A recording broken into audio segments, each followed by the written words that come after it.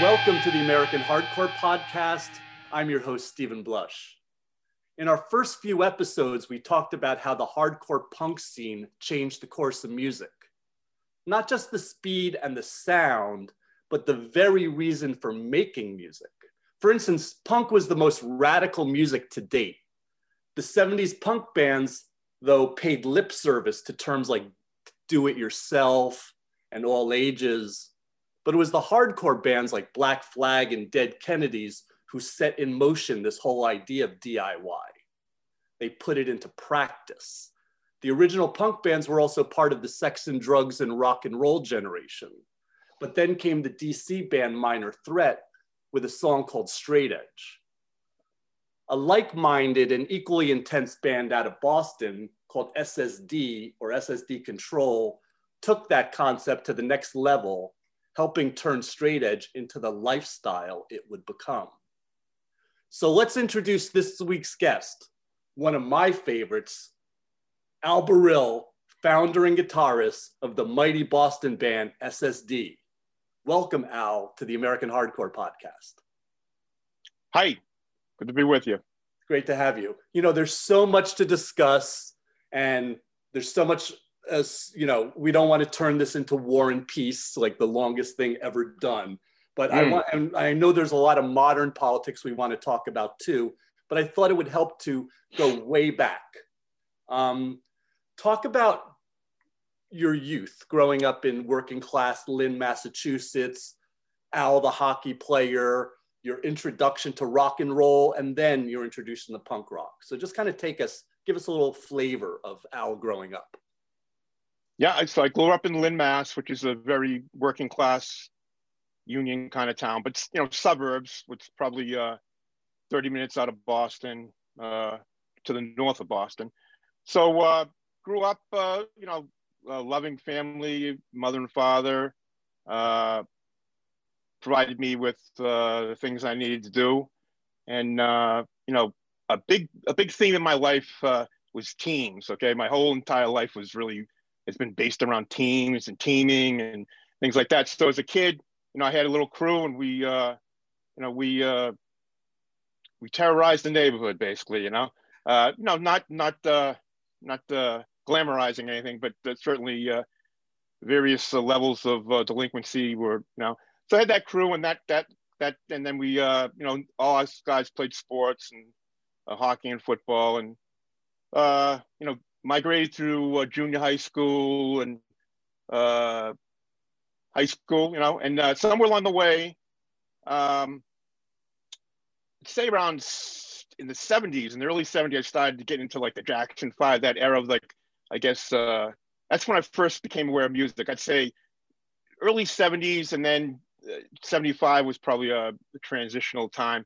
But I mean, early Jackson 5 and the Osmond Brothers and that stuff, like the stuff you see in the magazines. And then, I remember Don McLean, American Pie. And I used to go downtown in Lynn. I used to take the bus or go with my mother, and there was a little record shop, it wouldn't be even before independent music. It'd be this little mom and pop record store. And they'd have the singles and behind the thing. The albums used to be over here, but it was not a lot of albums, I'd go in there and I'd buy the singles. I remember buying Rick Derringer, Rock and Roll Hoochie Coo, and Dobie Gray, Drift Away. So those were that's my original, what I bought. I bought the Jackson 5, like ABC, One More. So I can't remember all the singles, but all those singles that came out, Puppy Love, Donny Osmond. So that whole thing up until that period was how I really got into music. But then 75, so 8th grade would be 75. I remember started getting into trouble a little bit more, like maybe just, pushing the envelope a little bit more. Not like really bad trouble, but like pushing the envelope. And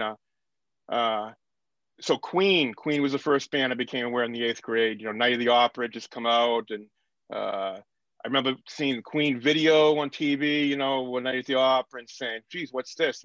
So that definitely peaked. There was a girl, Christine Engelman, I believe, and she was a big Queen fan, and she was really talking up Queen. So got into Queen.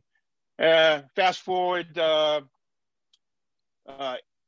75, still on, a bunch of sports teams, baseball, hockey, and stuff like that. And then started having some issues like 75, 76, like things started where like these teams were kind of falling apart in front of me. Like my sports teams were kind of falling apart, and my local guys that I hung around with kind of some little bit falling apart, reshaping itself. And so I guess you could say I was like lost a little bit, maybe, you know. So from 75 to like 80, I guess definitely were like my searching out years, trying to figure out what's going on. And I also felt that I really could during these issues with like these teams, like I had conflicts with like you know, the hockey coach, the baseball coach, and my father was involved in this scenario too. So my father's very outspoken. He's, you know, my father wouldn't take shit from anyone, you know.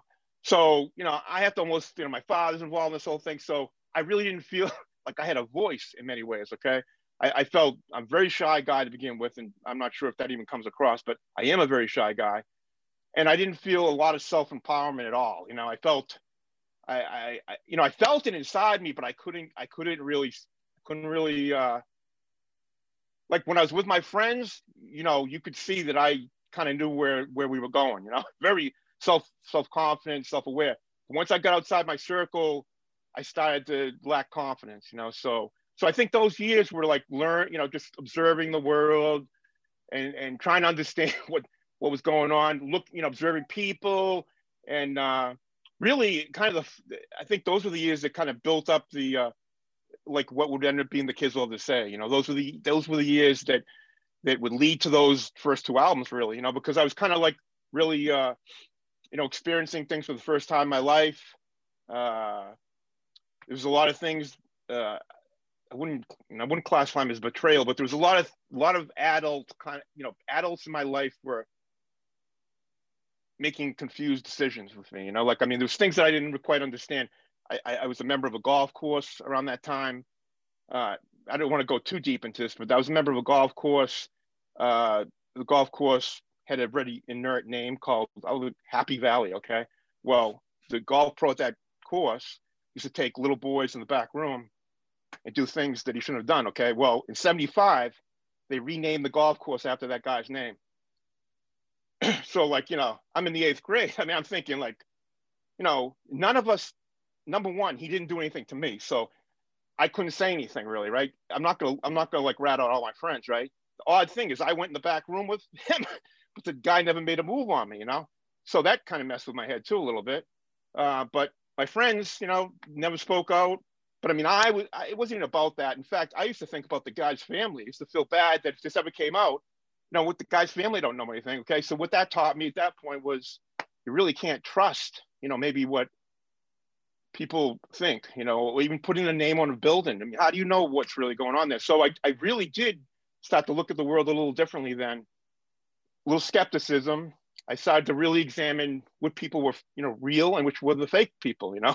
And that's kind of how I have lived. You know, I'm 59 right now. That's really, I've lived the entire life that way, about really trying to figure out who are the people that I really believe in, and who are the people I want to trust, and who are the fake people, you know. And you know, I don't think it's my place. I'm not going around here calling out fake people and phony people. But you know, if they a part of my circle of interest, you know, then I'm gonna call them out, you know. And so you know, you bring up this aspect of truth, and I want to get back to that later. Yes. Because that I think it's an important theme in my life. Part of you, yes. Yeah. But I know. I'm just gonna say, without truth, yeah, my whole thing is it's like nothing, you know. Like me, if there's no truth, then like you might as well say I don't exist, basically, you know. So that's how important it is, you know. Mm-hmm. No, I've always felt that about you, and I'm going to talk about that a little bit longer, a little bit later. One thing, I guess this leads into punk rock somehow, and I know for myself, as somebody who was athletic but didn't quite fit in with the jocks and all that kind of stuff, was that punk really spoke to me as an outsider. So I assume it's something similar with you. So kind of, I think we all, you know, like it was not a cool thing to get into at the time. So punk or sports? Punk rock, yeah, punk rock. Okay, yeah. Well, certainly punk rock wasn't, you know, I mean, a lot of people don't even understand back then, but it was, people did not, people fucked with you, like it was I'm not gonna say it was a war, but I mean, you go out, you don't know what's gonna happen, I mean, it wasn't like the culture now, I think, accepts that kind of thing, and we weren't the kind of punk rock guys that were more like the scary, the ones you stare at. We're more like the ones that you're afraid of, maybe, or something, like, I mean, if you look at it. So, it's just it's just image or whatever, like what people think. But so anyways, but it's important because I don't think people today could relate to what has been, following that kind of music, being, well, it's a little risky, let's say, Mm-hmm. But I did gravitate to that because, to be honest, and it's, once again, I found that that's the most honest music there is. I mean, the honesty of that music really is what drew me to it. Like I'm going to tell you, like 75 Queen, 78 Cheap Tricks, 79, the Van Halen's, my production, ACD. Couldn't see ACDC here because they weren't super popular, and they were playing the club circuit now, and that ties into the all ages thing. I wanted to see ACDC. There's this club in Boston called the Paradise. You couldn't get in the Paradise. I wanted to see Cheap Trick played there 78 or 77. I wanted to see him. Can't do it. So like it's just like I was saying to myself, why don't they let me in to see this band? But ultimately I learned over the years. Why? Because I want to sell alcohol. I mean, it's not about music here. So I mean, read a lot of my lyrics say about selling drugs at 3 a.m. and stuff. To me, there's like a conflict there. I think kids want to see music, and they want to sell booze. Like even the all ages thing. To be honest, I mean, we pushed that. I mean, I'm not gonna say, Ian probably, I think Ian was like adamant he wouldn't play anything but with all ages. We try, we didn't have like a hard line, but it was pretty hard, Like I know we played the Rat once, and that was just one and done, but we didn't play many over 21 clubs. But I'm trying to get to the point is we tried to force the all ages thing, but you end up doing the Sunday afternoon all age thing, okay? And I gotta be honest, that Sunday afternoon is like the last thing I want to be is in a club in the summer, okay? The last thing I want to be is in a club, okay? So I resented the shit out of that, and I know what was up. That afternoon opportunity was it was like additional income they could draw. Like if you're a restaurant, all of a sudden you open for breakfast, well, you just bring a more economic opportunity. So what did all ages do for them? It brought more income, possibility. Not a lot of income, because I'm sure there's more money in selling booze, but it brought probably they can use it on their marquee, black, whoever played here, all ages. Look, they make podcasts about it, glorifying it. But to be honest, it wasn't even right. We should have had a Saturday night all ages. That's the way I look at it. I don't think we should have been relegated to Sunday afternoon. So I was never really cool with Sunday afternoon. I wanted all ages, but I wanted it like everyone else. I don't think that it's mutually exclusive booze and music, whatever, I didn't go for that shit at all. So, we started off in alternative spaces, I mean, and these ideas were hatched way before SSD. I was trying to think of how I could be a promoter, how I could do this, where I would put these shows on. So before the band had even formed, I believe, like I was trying to find, but I mean, it was important that the space had to be in Boston, okay? Couldn't be, I'm going way off now, but it was important it couldn't be in the suburbs, really, because this had to be a Boston thing, I felt, it had to be centrally this. So, it just made it a little bit more difficult, but we found a way to kind of put Boston on what I feel is its path to, whatever it was. Everything you just said before kind of led into a question that I had, which was talking about the rise of SSD Control. Okay. What did you set out to do, and what was in your head at the time? Well, my head was to just be an impact fan, like I mean, it's I must have big balls or something, because I probably shouldn't say that, but like, I mean, I'm a kid from Lynn who really didn't play guitar that long, and learned it in a very unconventional way. Like I never learned by playing other people's songs, I kind of like, maybe I think I learned one Ramones song. I think maybe a Ramones song and a Black Flag song. I don't even remember. My guitar teacher, and that was it pretty much. I never really enjoyed I never really sat down and said, oh, this is great. I thought that guitar was a vehicle to the truth. It was like my way, because you got, I say this to other people and I don't think people understand it, but growing up in my high school, the kid who played guitar was the guy who had like long hair down here, maybe like a scraggly mustache, and he was like, everything was Led Zeppelin, So that was the kid that I interacted with, and I used to say, this isn't me. How am I gonna play guitar? This isn't gonna work. Who's gonna want to play in a band with me? So like I used to think, this is crazy, but I said, well, I gotta try, so I told him, like, I want to try this, so I tried, and some in my head, it was all about being in this band, like, it wasn't even about learning guitar, it was about being in this band and writing these songs.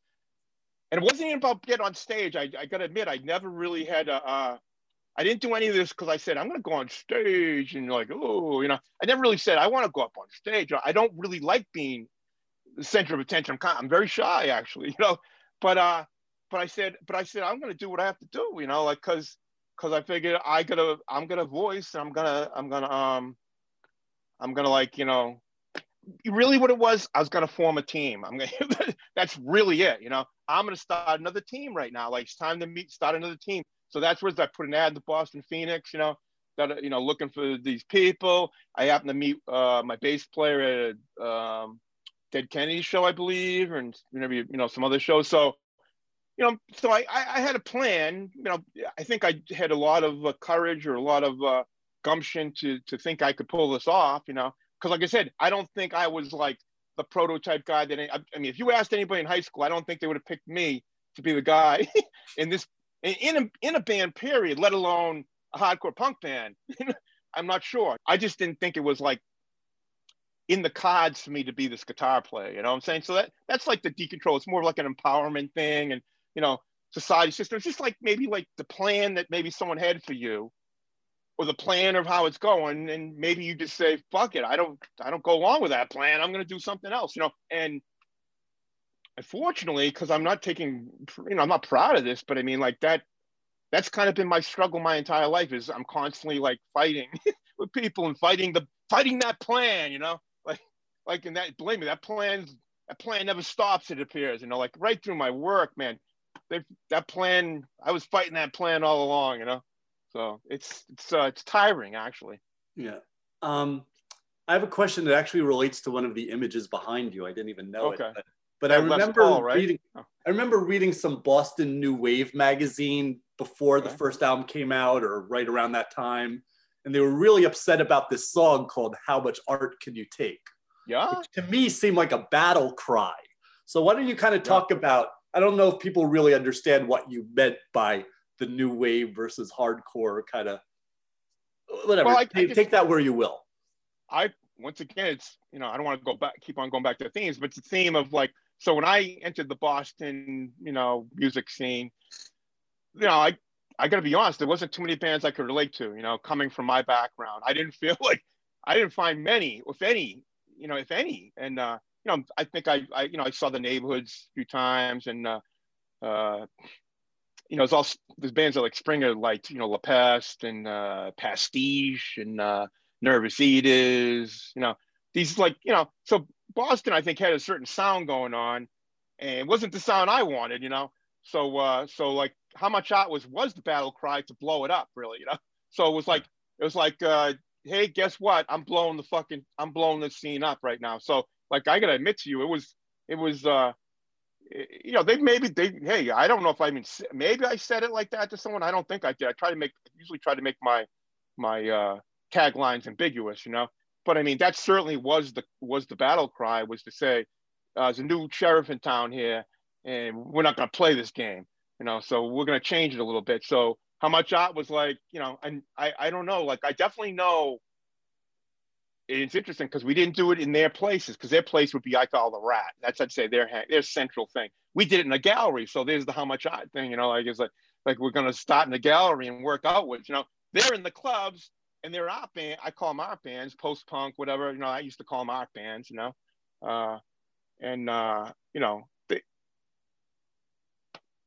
I don't know, like, and I'm going to do it or not. So I immediately connected with your band when you did that. I mean, not that I even didn't like the art bands, but I just really, as a suburban kid, really understood where you were coming from. And it really immediately connected with me.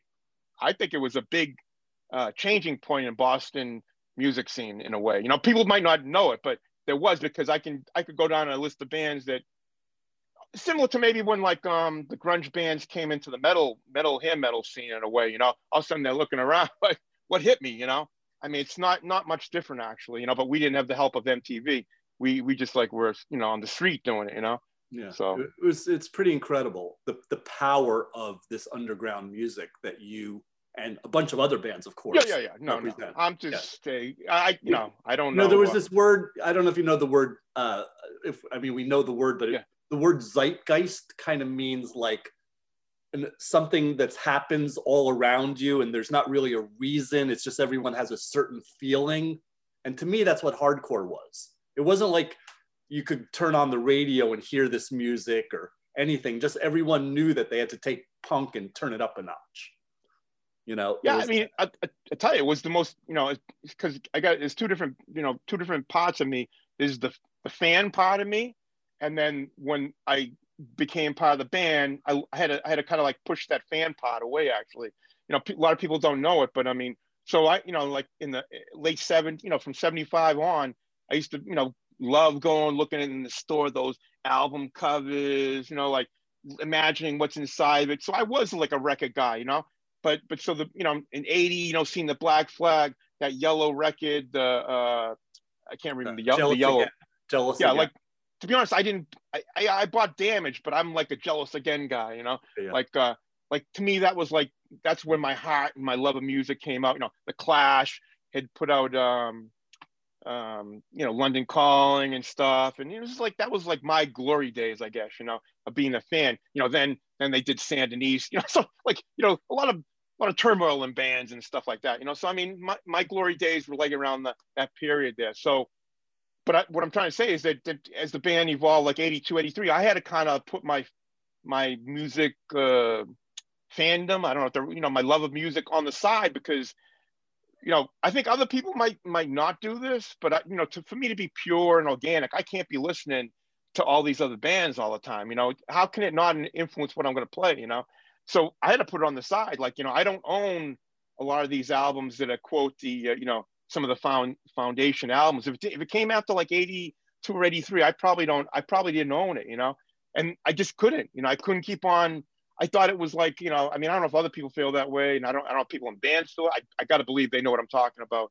But I mean, you can easily kind of get derailed a little bit if you hear some album, you know, just like I'm sure those metal guys, when they heard Nirvana or something, they must have got all fucked up, you know. So yeah, no, I relate to that. I mean, I don't really read. I mean, I read books, but I don't really read rock books or anything. You know, okay. I try to, because it's going to mess me up. Yeah, so definitely relate to that. You know, because of working in music for so long, I figured recently that I've seen nearly 10,000 bands. Live? Live, yes. Because I worked in clubs, I was a DJ, you know, I've seen some, you know, I've in New York, sometimes I've seen 4 shows in a night, you know, like that kind of a thing. And, you know, the number doesn't really matter, but considering I've seen so many bands, and SSD at the Chancery in DC still resonates with me because of that. And I just want you to talk about this. I just recall feeling this commitment beyond music. There were ideals, there were concepts. It was about intensity, and it was about truth, like I said before. That's kind of what I got from SSD. Yeah, I mean, like, that's what you should have got, is this bludgeoning truth, you know? Now, you know, some people might say, oh yeah, what kind of truth? You know, Springer's not straight edge, da da da da da. You know, you got to think about that's pretty hard to have. You know, number one, Springer should get actually credit for singing my lyrics. I think, you know, because that's not easy to do. So I give him credit. You know, and if Springer had a strong voice and he really like said, no, I got lyrics, I'm gonna sing. You know, maybe we would have had a little bit of a different discussion. But I'm actually appreciative that he did sing my lyrics. So like, you know, that end of it. You know, yeah, someone say, well, it wasn't truth because Springer was in straight edge. You know what? I didn't sit and monitor Springer when he went out you know, and said, hey, you guys need to follow these rules. There was no rules, you know, there was never any rules. People misunderstood it. Straight edge was about a choice, okay? It was about a choice that I didn't think ever existed in my life, okay? So when I saw, like, I don't know, 80 or 81, when I saw the guys in DC, I didn't say, oh, I'm looking for another Bible to follow. I'm looking for another set of rules. I said, man, these guys are proud. They look like, they look cool. You know, I said, I, you know, I like this. You know, I said, this is a, you know, and at the same time, late set, you know, 79, 80, I had kind of, you know, I started drinking when I was in the 8th grade, actually. So, you know, weekend kind of warrior stuff, and, you know, started in the woods, and I, you know, I wrote Force Down Your Throat in the Woods, for Christ's sakes, you know, back, like, it was written in my head. It wasn't on paper, but I wrote it in the woods, you know, and I always said to myself, what am I doing here? You know, I don't even know what I'm doing, you know, like, I didn't know this wasn't me necessarily, okay? I'm not saying I didn't roll with it either, you know, but I just knew it wasn't me. So to me, the truth is, like, basically, like, just like stripping away all that shit of what, you know, this maybe, and just like making decisions that you want to make, you know. And so straight edge to me was always a choice. It wasn't a set of rules. It wasn't a guidelines. I didn't read Ian's song and say straight, oh shit, yeah, I'm not going to fuck anyone. I'm not going to do this, because it didn't make any sense to me, because, you know, you never could draw the line. You can't do this, can't do this. To me, it was about, you know, really intentions and stuff, like, you know, as far as you say, not getting fucked up, you know. I mean, I at that point I hadn't tried all these drugs and everything. I didn't know, but I mean, it's just like, just living your life, you know, in the true sense, you know. That's kind of what I did, and try to be honest, try to be, you know, just try to tell it real, you know. I don't really go for the, you know. So, anyways, I think I'm going around circles. The thing about truth really comes back too, because I look at, and this will fit in, because I was going to ask you about why straight edge spoke to you, and which you just kind of answered, but also like your enduring friendship with Ian MacKaye. And I was going to say, one thing that strikes me about the two of you, it comes back to that word truth. Like, I've never heard any bullshit from either of you guys. You know, I think that is what we share. That is our bond, really. I mean, we've never said, I mean, he's got a better memory than me. So, like, if I ever contradict anything and he says otherwise, I defer to him, you know. But my recollection is we just talked like real shit. You know, we didn't like, you know, I'm not holding back anything, you know, just say, hey, can I be on your label? Hey, you know, it would help me, and whatever. Like, it was just no. So that is our bond, and that's you know, he, you know, I look, not many people that I really admire and look up to, and, you know, think that they a good, really great person or something. He's definitely one of them, you know. So you know, I didn't, like I said, I definitely knew, you know, me and him are not the same person. We are so far different. And part of my truth was me being true to him. Like, you know, I'm not going to go down to DC and all of a sudden tell him I don't like football and hockey and try to be something I'm not, because I want him to like me. You know what I'm saying? That was the difference, you know, like when I, all through the 80s, you know, I'm blasting AC/DC along with Black Flag and everything else, because if all of a sudden I stop listening to AC/DC, that's not right. I mean, like, did something change? I don't like AC/DC right now. No, you know, it's, to me, I didn't see the difference. You know, to me, I looked at Black Flag, I looked at the Bad Brains and AC/DC. I looked at, they're all bands, you know. I just thought some of the other bands were a little bit truer, you know. Mm-hmm. So. Ian had Discord Records, and you started a label called Exclaim, which had some great records, I must say. Yeah. So talk about Exclaim, that whole venture and that rise and fall, but also, you know, you had these really cool record covers, like Kids Will Have Their Say and Get It Away. So, you know. And number one, I wasn't trying to sell records, you know, like, I just wanted to make a record, you know.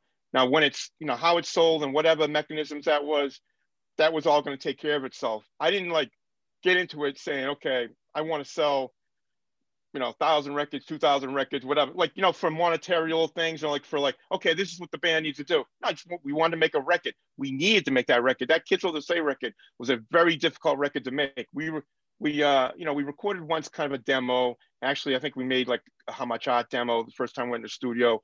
And then we tried to record it. It wasn't happening. I think we tried again. this wasn't right. I think we tried one more time, and I think we finally got something that put out. So it was not an easy record for us to make. A lot of it, meaning I didn't know I didn't know really what I was doing in the studio. I didn't know what I was doing in a band, let alone a studio. You know, so I was learning, learning a lot as it going on. And certainly the studio, I'd say, was the most foreign place for SSD, like being in the studio. It was really not comfortable for me. I think the entire process through 4 or 5 years, I never can say that I was completely comfortable in there. So making those records was difficult. So, but it made sense that, if I fronted the band and ready to make the recordings and, put the records out, I mean, well, I don't know, it just didn't even make sense thinking like I should ask someone else to put this record out. I don't even know if it's going to sell or whatever. It just didn't make any sense. And it felt right doing it yourself. It was like, it felt like, I don't know. I didn't think, but I can tell you that Newbury Comics, the Boston on LA record was kind of hovering around the same time as our record was still, we were still trying to make it, maybe on the second or third time. And that offer came up and, flat out I said, no way am I going to give, to me, I felt they were jumping in, and I know both those two guys, they're not bad guys, but at the time I felt like they just like kind of doing the old typical jump in, I won't say cash in, jump in, whatever, it didn't feel right to me. And I know that record's gone on to be, very successful. A lot of people think that's the, one of the important hardcore records. That's great. But if you ask me, do I regret not being on it? Never, not for a second. Do I ever regret it? I think it's great. It's just not our record, it's not, wasn't going to be our record, and I would never signed up for that title. I didn't agree that I would never agree to that title, so I think it's a stupid title. I thought it then, I think it now. I always thought it was a stupid title, Mm-hmm. So you really helped drive this original Boston hardcore scene. You inspired kids to action, and you really set the bar in terms of the intensity. So kind of talk a bit about this early 80s Boston hardcore scene that as it grew up. It was very intense, very forceful, and certain, I think we had our style. I don't think we were out to hurt people. I don't know if maybe that's the best way to put it. If there was casualty, if there was, if a beer got knocked out of someone's hand along the way, I don't look back on that as a big problem. I don't know if it's, that's the best way to put it. I mean, a lot of rumors happen along the way. If something like that happened, I'm not going to say it didn't happen. It did happen, but I probably would maybe say, 50, I don't know what percentage. It wasn't intentional, but it could have been intentional. I don't really know how to answer that, but that's the folklore you might hear about. It was just so great in like this rock and roll milieu, if you will, of like, knocking a beer out of somebody's hand, because the beer was such a thing with rock and roll, and it's I don't, plus it's expensive too. Like, I'm not going to say it didn't happen, because I'm sure it did happen. Right. But on the flip side, even back then, it's kind of cruel to knock a beer out of someone's hand they just paid $2 for or something, I don't know, like you said, I'm not gonna say it didn't happen, but it's not something I would do every day. I know you fairly well. I don't know if anyone knows Al Burrell really well, and I don't think I know you well, but I'd say I know you fairly well. Yeah. And I remember being like, for the American Hardcore film, being in your house watching a hockey game. It was a Bruins Rangers game. I don't know if you remember that. No. So I remember. So I know what year was that, by the way? What's that? Was that like 2010 maybe, or 9? Yeah, something like that. Yeah. Okay. So so I know what you think of New York on a sports level, but what did you think of the New York hardcore scene? And kind of talk about, we hear stuff went down between New York and Boston. That's been talked about, but I don't know, just give your perspective on all. Yeah, so my perspective is, my original perspective is, so I went to see Cheap Trick in like 1979 to the Palladium, and so that's like my first, like me driving to New York by myself, whatever. And, I grew up, I had a lot of hostility towards New York because of the Yankees, Red Sox thing, actually more than the Rangers thing, because I grew up watching Bill Lee get pummeled by Greg Nettles, and it was a lasting image. It really bothered me, So, and at the time, the Yankees, those '70s Yankees were like, the bullies in as many respects. So I mean, I just couldn't relate to them. Like maybe if I grew up when Babe Ruth was there, maybe I could have been a bit. I don't know, but I could not relate to that '70s Yankees team, and it spilled over into my personal life, a little bit. Okay, so I'm not gonna say I didn't go down to New York with like some bitterness, but I did realize it was a sports thing. Like I'm not like a crazy guy that's just like, to me it would be like a friendly rivalry, like sports thing. Fuck, it wasn't like, because I can tell you the honest to God truth, New York was like our second home. We played New York definitely almost maybe as Boston, I would think. We didn't play a lot in general as a band, but New York treated us unbelievable. So I could never ever say that I didn't like New York. I mean, they really treated us well. I could never say anything bad things about New York. Now my impression of the New York scene. Okay, we're talking scene. When I first showed up there, my first time I saw Bad Brains in 171. Like probably this was like March of '81, I think. So that was like an underground thing. 171 is like, quote, the scene. You're not going to go to 171 if you're not part of the scene. But we happened to stumble in on 171. And there wasn't a scene. That's all I'm going to say. I mean, I didn't see much of a scene. Maybe Harley was, I don't even remember, but Harley was a little kid back then. I didn't see the scene. I remember there's a guy, Booby. I remember these guys, Booby. So I remember some of these early people, but there wasn't much of a scene. John Joseph, I remember, was around, but he was in the Bad Brains thing. I didn't know where he was from. Originally told me he was part of the DC thing, and then come to find out he really wasn't part of that DC thing. So, there's a little, I didn't really understand it, but then, so as every year we would come back, and I think the final year we played was, I think it was like Rock Hotel, Great Gildersleeves, and that was the moment that, like, now, if you're asking me from an outside, I'd say that's the moment I said New York has a hardcore scene. Now it might have happened a little New bit York earlier, was late to the first game. There's no doubt about it. Compared to DC and Boston, New York was a little bit later to the game. That's yeah, but let's face it, and it created its own great thing, but it started slow. Yeah, and it's New York has different baggage, let's say, because they grew out of the that whole Blondie, that whole thing, the CBG, the new whatever, so they got baggage there. They got hangers on from there. Like maybe they didn't blow it up like I was. Like if I was in New York, I would have blew up all those people, got them the fuck out of there.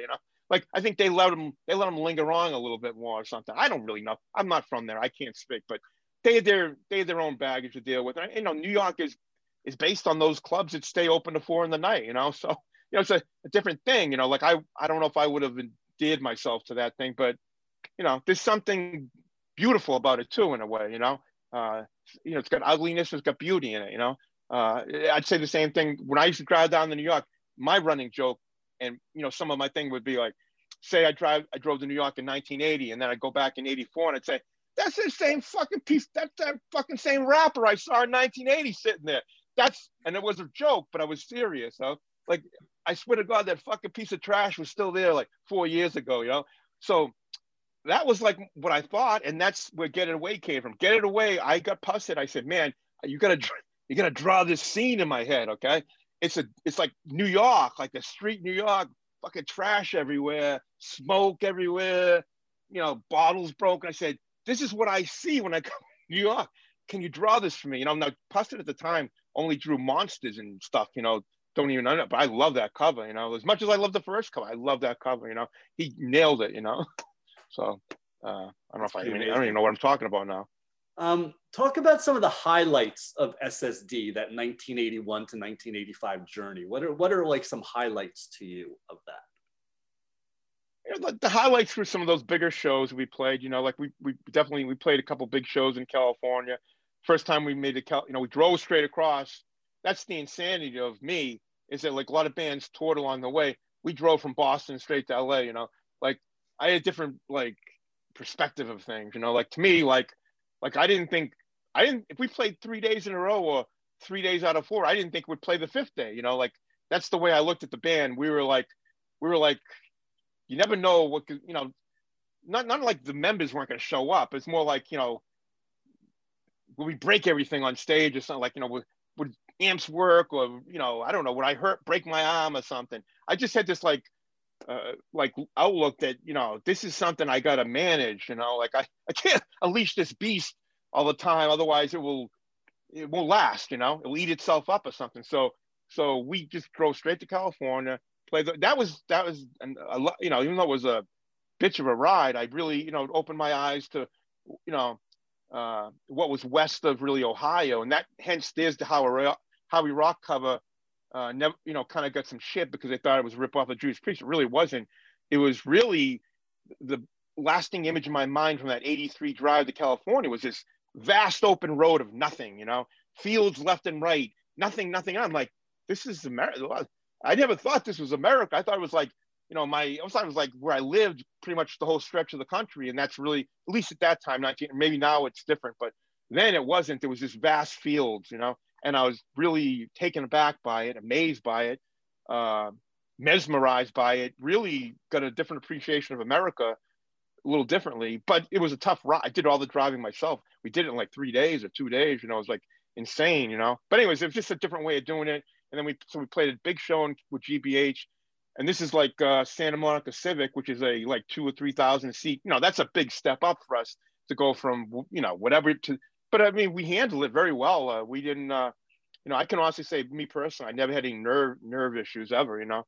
I can't say I really desired to be on stage or like look forward to it, but I never was nervous, you know, I never really didn't want to do it. Just, it was like a job, you know, that's the way I look at it. It was like, you know. But that was an important show. I mean, friends of mine in LA have talked to me about that show, you know? So, I mean, it definitely, you made an impact with in very little time there. In fact, that kind of leads to my next question, which was the odd part of SSD was that the band rarely toured because you had this union job with GE. Yeah.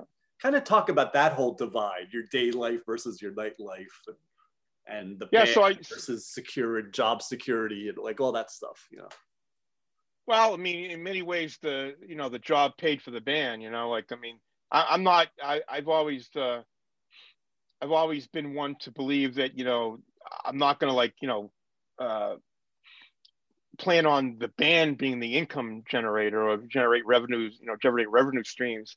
To me, it's like I'll work to generate the revenue streams to pay for the band, and maybe the band will eventually pay for itself, I hope, you know, and, you know, or turn a small profit, but never like, you know, some big profit. So you know, I pretty much funded, you know, I bought the van, I bought, you know, I put the records out, did everything I could. So, you know, the job was important, but it also was important that I was growing up during that period, you know, like I was learning about unions and working in a corporation.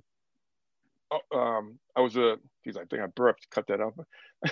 I was, you know, I just learning, you know, learning about people was like my next evolution, you know, because talk about phony people, man. Like, you know, I'm like really that I got to exposed to the union and see the hypocrisy of a union, hypocrisy of workers, hypocrisy of management, different way. And I kind of formulated, right, you know, during that period of like, well, I'm not going to be like that, you know. I refuse to be like that, even if it means that I won't get ahead or I won't advance in the company. I'm not going to be like that, you know. I'm going to be my own person, you know. I'm going to live my own truth, you know. Like I'm going to be the, you know, and you know, as far as when I say this truth part, it's like everyone's truth might be a little. There is only one truth, you know. But I'm saying my truth might be not facts. When I say my truth, my destiny, you know, what I'm supposed to do, how I'm supposed to live. When I say truth, you know, when I say, you know, the truth matters, that's like the you know, that's the ultimate real, you know, that's real facts, not the alternative facts that we're seeing now today, you know. So I think that could confuse people. I hope it doesn't, but. No, it makes sense. Tell us about the breakup of SSD. Well, you know, I think to understand the breakup, I gotta take it back to the musical transition. So, you know, Get It Away. I mean, Get It Away comes out. We add a second guitar player. He doesn't write those songs with us, but he's recorded with us. So we layer it. So we have this new expansive sound that's really actually exciting, and we're excited. We drive to LA on that 83, okay? And we play like 4 shows or whatever. We drive straight home. We play 3 shows or 4 shows. We drive straight home. So, you know, now, you know, we're in the process of writing How We Rock, you know, and you know, when I look back, I thought the first two records, I thought we wrote some good riffs. You know, I'm the main songwriter, so I'm you know, analyzing my own work. I thought I wrote some good riffs, but I didn't think I wrote complete songs. Okay, I thought that, you know, I thought the attachment to lyric, to music, you know, definitely needed to get better. And you know, you know, I constantly do this self analysis my entire life. So, you know, this is a constant thing. You know, I'm not playing armchair quarterback later on. These are the thoughts that we were having. You know, so, and I said Springer. You know, and I do regret some of this, and I can explain. But I said Springer's need to up his game a little bit. You know, he's got to get better. You know, and I could get into the real minutia of it, of his singing, but there's certain things that he needed to improve upon in the minutia. Okay, so we sent him the voice lessons. We tried to really help him. At the same time, musically, all these bands like Gang Green and Jerry Kids were on the scene, and my impression were they played fast and they played really well fast. Okay, my impression, once again, like, you know, hearing you speak about when you saw us here or there, you got to understand. I don't know if people understand this, but when I'm on stage and we play, right? I don't know if we're any good or not. I really don't know, you know? Like, I can judge by some reaction. I can feel it sometimes, but, you know, sometimes I don't really know how we stand up, you know, whatever. So I can't say like I was like hearing a lot of like, hey, you guys are the most incredible band in the world, you know, well, don't change a thing, whatever. You know, I wasn't hearing a lot of that. We weren't getting a lot of great reviews saying this album's the most incredible album in the world or anything, you know. So, you know, in many ways, I'm just like doing my own self-analysis, but not getting a lot of data from anyone else, you know. So I thought we had to slow down, number one, because I thought, like, when we were on stage, I can tell you these thoughts were in my brain. When we played on stage, I don't know if people even realize it, but the sound, when you're playing on stage, what you hear, and realize back then there wasn't a lot of monitors and you know, stage sound. So what you play on stage and what the audience hears are two different things. It's never the same, okay? You know, what you hear through these two ears depends on where you are and all these things. So half the time, then I'd get off stage and I'd hear Gang Green play, and I'd say, "Oh my God, these guys are so tight. They're amazing." I go, "We're gonna eventually people will just like forget about us if we keep up on this path." I go, we really have to hone in on what we do well and kind of like work within those things." And I made the conscious decision. I go, we got to slow down. Now, on hindsight a little bit, I think some of that chaos and out of control, whatever feeling on that record is actually the beauty of that record, you know? So in a sense, I was sterilizing the band in many ways, you know, by making Springer take lessons or whatever and try to change, you know. On introspection, I shouldn't even thought that way, you know, because I was taking the organic SSD and trying to make it better, you know, instead of just letting it go. And I'm an organic guy, you know, but I really felt that to continue, you know, to even make record 3 and 4, I felt things had to change because I didn't think there would be a record 3 and 4 unless we did change. Okay. So that's why the change happened. It was never like, oh, we want to be this. We want to be better. That's all we want to be. And we want to be able to like write songs that are better.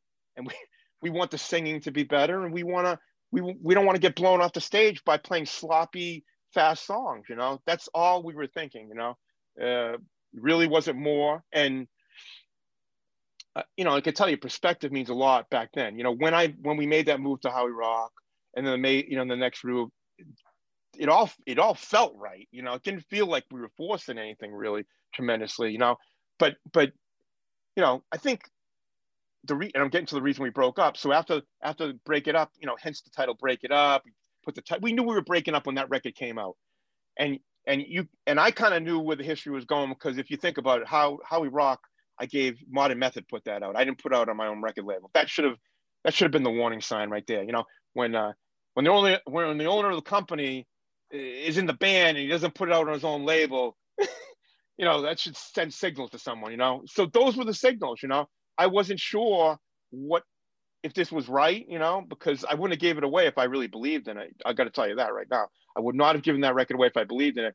I didn't know if it was right, but we recorded it, like spent a lot of money recording it, you know. So, you know, am I going to not put it out or whatever? What, you know, and I am a firm believer in documentation, you know. I think it's important to document it. So I guess the choice would be to not put it out, right? And not release like those last 20 songs. I elected to put them out. I knew they weren't going to be popular. We knew, you know, we were getting spit at, you know, we knew. But I felt it was more important to put them out, just lay it on the line, say, this is how we rock. You know, like, I mean, even that title is kind of absurd when you think about it. I mean, who puts on a record, How We Rock? You know, I just was trying to say, this is what we're doing. You know, this is how, you know, we're being true.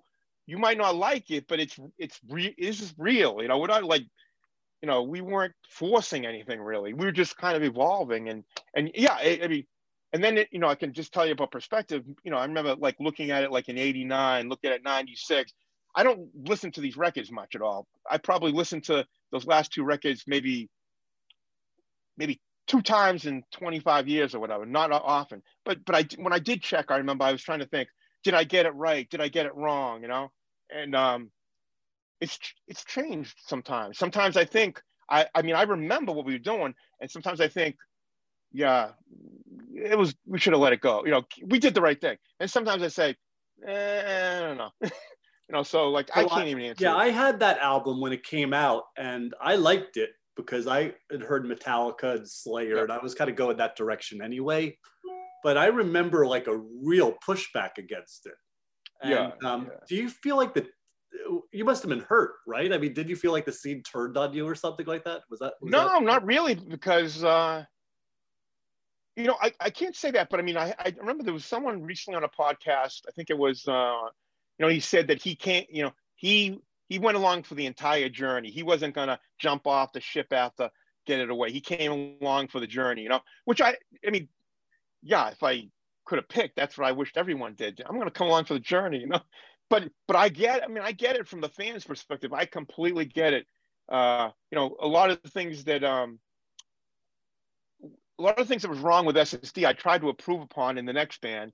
I mean, I was taking a lot of mental notes, you know, and there was mistakes we made. You know, one of the biggest mistakes we made is that by the time a record came out, we already were playing the next record, you know. It's not a good thing to do, you know. It's a terrible thing to do. And so many bands fall into that trap.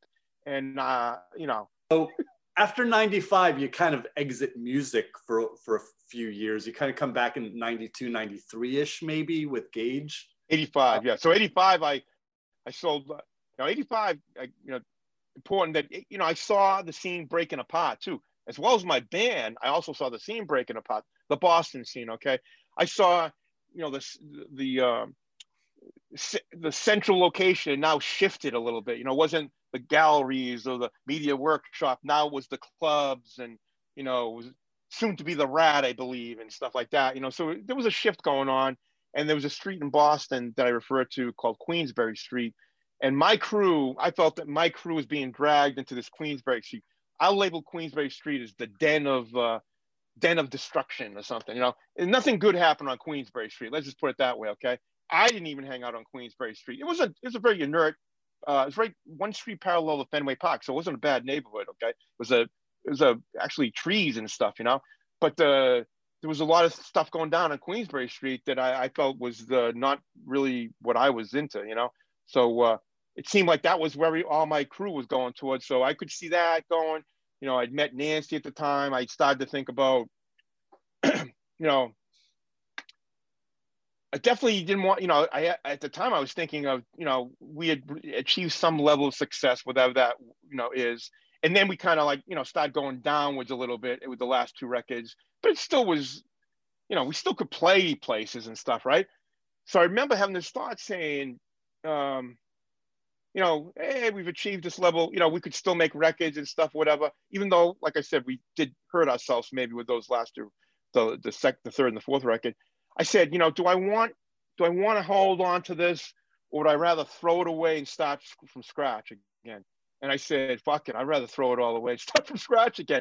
You know, I think it's, you know, it's not an easy thing to do, and a lot of people a lot of people don't make that decision. They just hang on and, you know, fire a couple people, add a couple new people, you know, because they built all the momentum up to that point. You know, to throw away all that and then start from scratch isn't it's really hard to do. It's not easy to do at all. And most people are going to tell you, you know, most people don't have two bands in them, you know, like, you know, it's certainly two bands that are going to be liked by the public, you know. So it's not, it's daunting, I would say, you know. I mean, yeah, maybe Ian, you could say, is an exception because he had Fugazi, After Minor Threat, you know, maybe outdid his first band, you know, but that's the exception, I think, than the rule, you know. But he, you know, and he walks on hallowed ground, so he didn't have the same rules us mortals have to live with, you know, as far as you know, like I think the critics always a little bit more receptive to his thing than our thing. Yeah, probably. Yeah. So we're starting to talk about this. You come back with this band Gauge. So which I liked that CD, by the way. I'd like your review was a highlight of the, you know, because it was an honest review, you know, like I knew you might not like that kind of music or something, but I thought it was an honest review, you know, so cool. I appreciated that, you know. I thought some of the reviews, I just want the honest ones. Don't like get hung up on that I was in SSD, you know, because I didn't go around trying to use that as my business card, you know. Hey, you know, I think the only time we opened up the Mighty Bosstones in New York, and it was actually a mistake, you know, the only time that I leveraged anything from SSD into anything, and it was probably a mistake because that was like our second show and we weren't ready for that, you know, my singer wasn't ready for that. I mean, you know, anyways, so Gauge was the same idea. I was building another team, okay? I had kind of spent a little time at GE. Now I spent like 90 to like, yeah, so we're going like late 80s, you know, into like 90, 91, let's say, okay? I started getting to the stock market, actually, believe it, okay? And I started to not day trade, but trade a lot, okay? And I made some heavily investments in Apple. Apple was like, I think it was traded maybe in the 20s. It didn't tank out yet, but I started to get into Apple, Motorola, pre-cell phones. I was thinking about this. So I was going to be this like stockbroker, you know, basically, but I still was an engineer, but I was really getting into that. And then all of a sudden, my father dies in 92, okay? Which, you know, was a big thing for me because, you know, he was like a rock for me. I kind of look back, I wish during the SSD years in the 80s, and maybe, you know, like I kind of should have spent more time with my father because I guess I didn't know he was going to be gone so quick. So he got sick in 90, maybe 90, brain tumor. And I remember when he gets sick, I went to like Harvard in 90, or he lasted 18 months. So I'm guessing it was either half of 90 or 91, but I went to like Harvard. I pulled all these books on brain tumors down, tried to figure out what was going on. I did all the research. It said he was going to die in 18 months. He had high grade glioblastoma. So I knew he was going to go then, but he'd already had the tumor removed and he was kind of like, he wasn't really there. So I kind of regret that. So anyways, my father dies. I'm lost. Once again, I said, I need something to save my life now. And I picked music again. Music saved my life in SSD, I thought, because, you know, I told you about that period from 75 to 80. It was a little bit, you know, I avoided a lot of bad things. Okay. Let's just say I was lucky maybe. Okay. There's a lot of things that could have gone the other way. You know, I had a couple of friends that got stabbed and I happened to be not there that night. So there's a lot of weird things that happened that saved me actually. And I was the center of troublemaking. So like, you know, if anyone should have got hurt, it should have been me, you know? So, anyways, music saved my life. It kind of rescued me from, I thought if I continued doing that, it wasn't going to end up good, you know?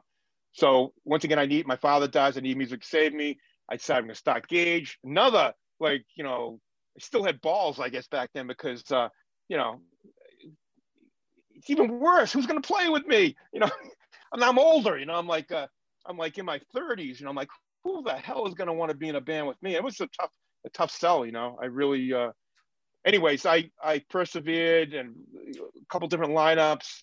You know, I almost quit a couple times. I had this, funny stories. You know, I almost could have quit, but anyways, I stuck with it and we put those records out. I ended up finding guys that, once again, off the street that were never destined to be in bands, never destined to sing in bands, I'm talking like guys off the street of East Boston, you know, they were in my band and I loved it. You know, I thought it was great, you know. These weren't the typical kind of guys in the band. So, and I thought we made great music, and that band was set up to appreciate recording music. I wanted to do what everything SSD couldn't do. I wanted to have songs that you could sing, you know, singing songs that based around singing and melody. I wanted to appreciate the studio, embrace it, love it. And I built my own recording studio to make those records. So it was about the entire process, you know. Like I brought cello and violinist in. Who the hell am I to bring a cello and violinist in my cellar to record a record? This is insane. But I did it. and I pulled it off. I pulled it off, man. Like if you listen to that, I mean, I had to sit there and arrange a violinist and a cello. I don't know how to arrange shit, you know. But I pulled it off. And these are people I just, you know, it's like the connections in life, you know.